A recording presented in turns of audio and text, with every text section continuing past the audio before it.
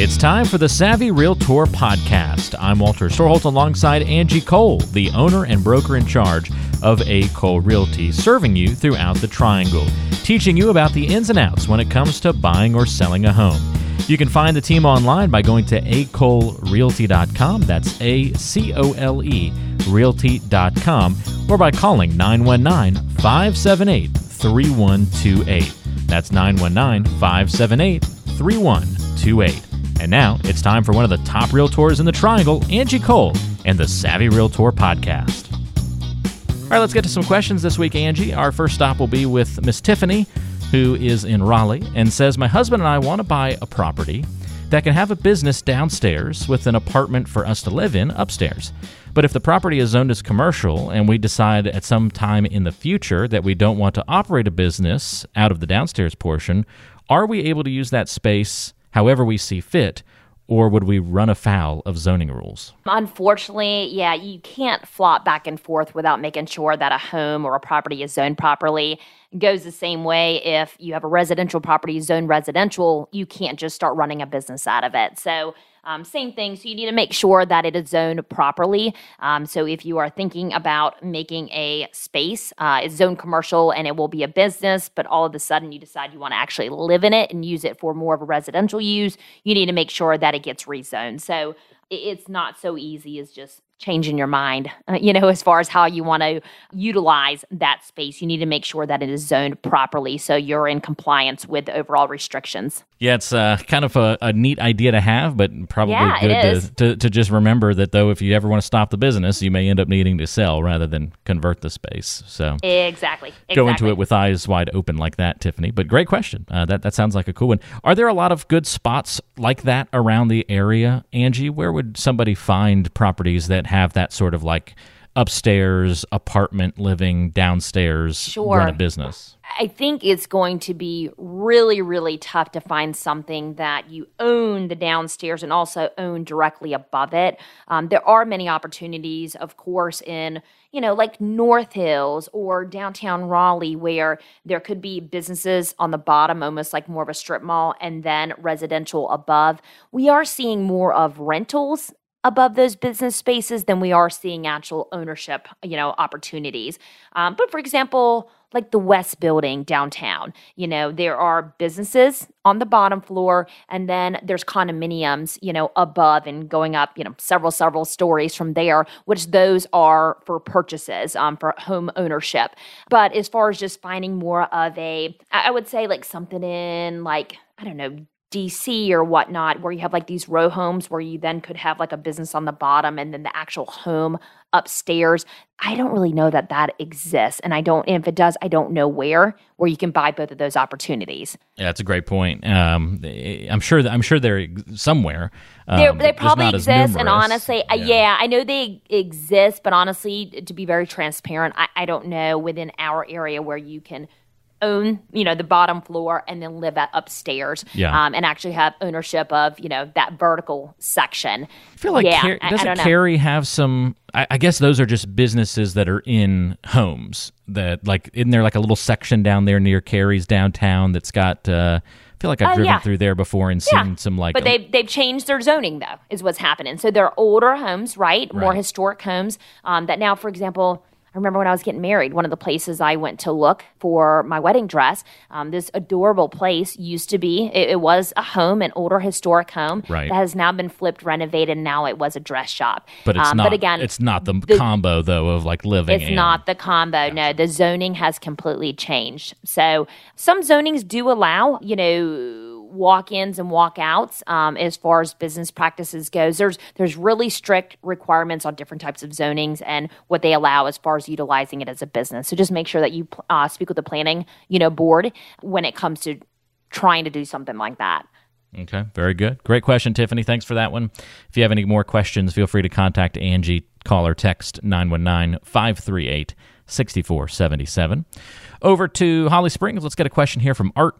Art says, I saw an article that says the top 5 days to sell a home for maximum price above market value are all in May. The 16th, the 19th, the 20th, 23rd, and 27th, and the 23rd being the best day of the year. So with that being said, should we wait till next May to try and sell the home to take advantage of those top performing days? That's so funny. Of course, must have been a lot of research, to find that those are the top performing days. And I could see that those would be high peaks just because they are right before Memorial Day when schools let out, before summer breaks start. And typically when summer breaks begin, for those that are in traditional school, we do see that the housing market slows just a tad. I wouldn't say a lot, but maybe just a tad, just because people start to, enjoy the warm weather, take vacations and whatnot.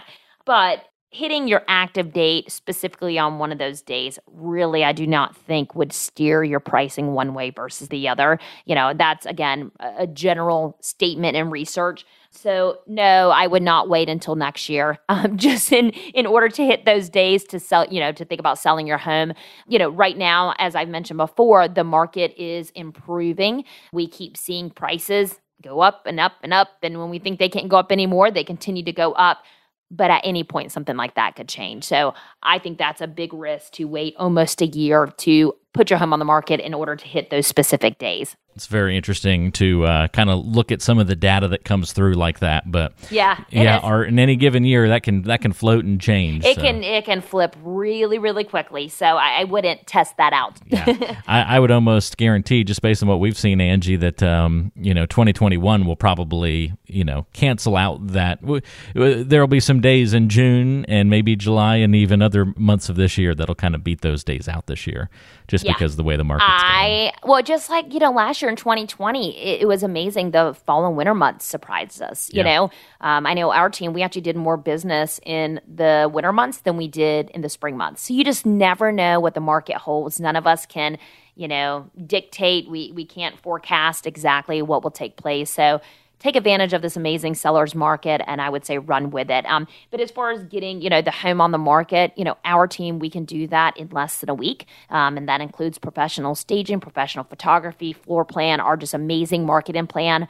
We can rock and roll with your home so you can take advantage of this amazing market. We're going to go over to Smith, who's in Chapel Hill, named Smith.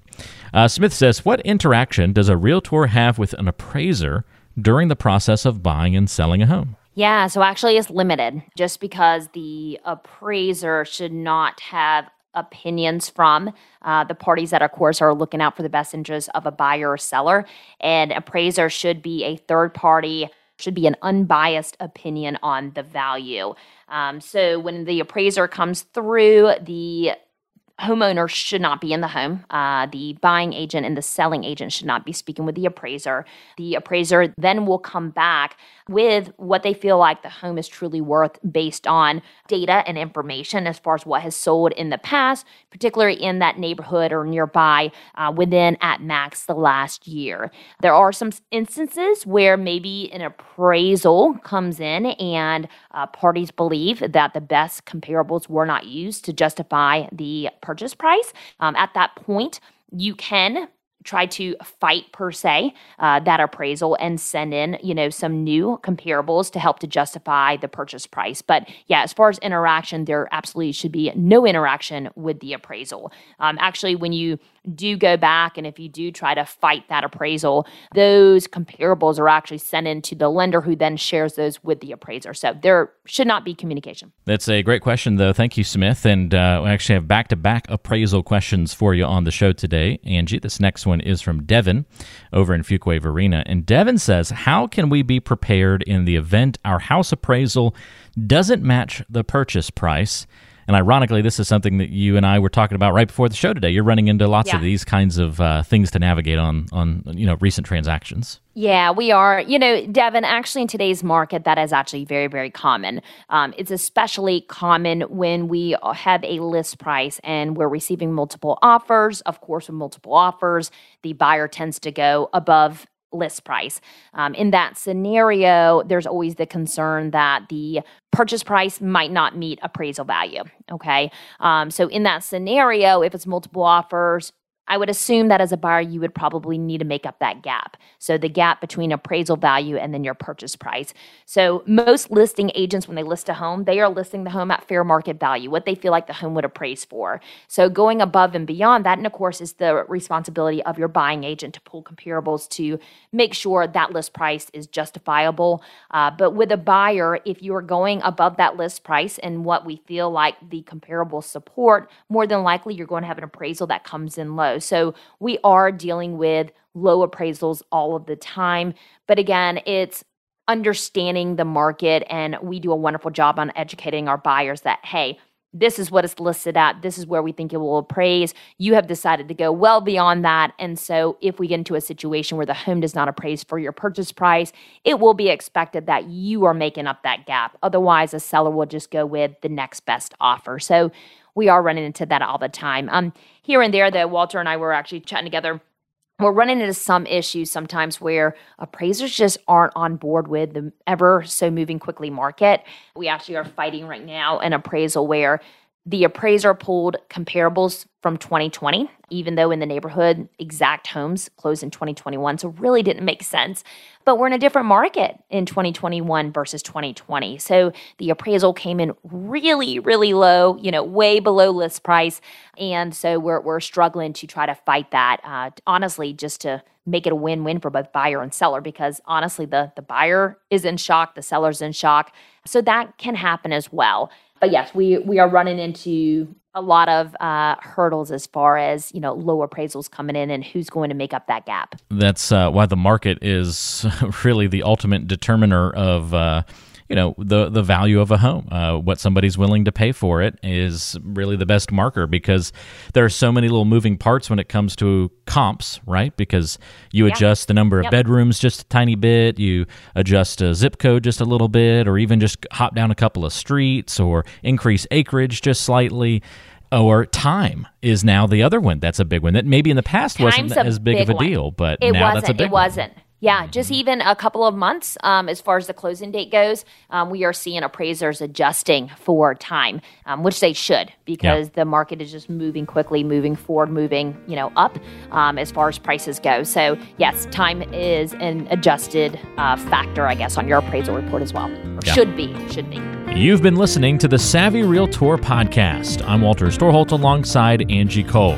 She's the owner and broker in charge of A. Cole Realty here in the Triangle. And if you have questions for Angie, we invite you to go online to acolerealty.com. Listen to past podcast episodes on the website, read the blog, and all the great information, including the option to find a home right there on the website. That's acolerealty.com. And you can also call Angie with your questions, 919-578-3128.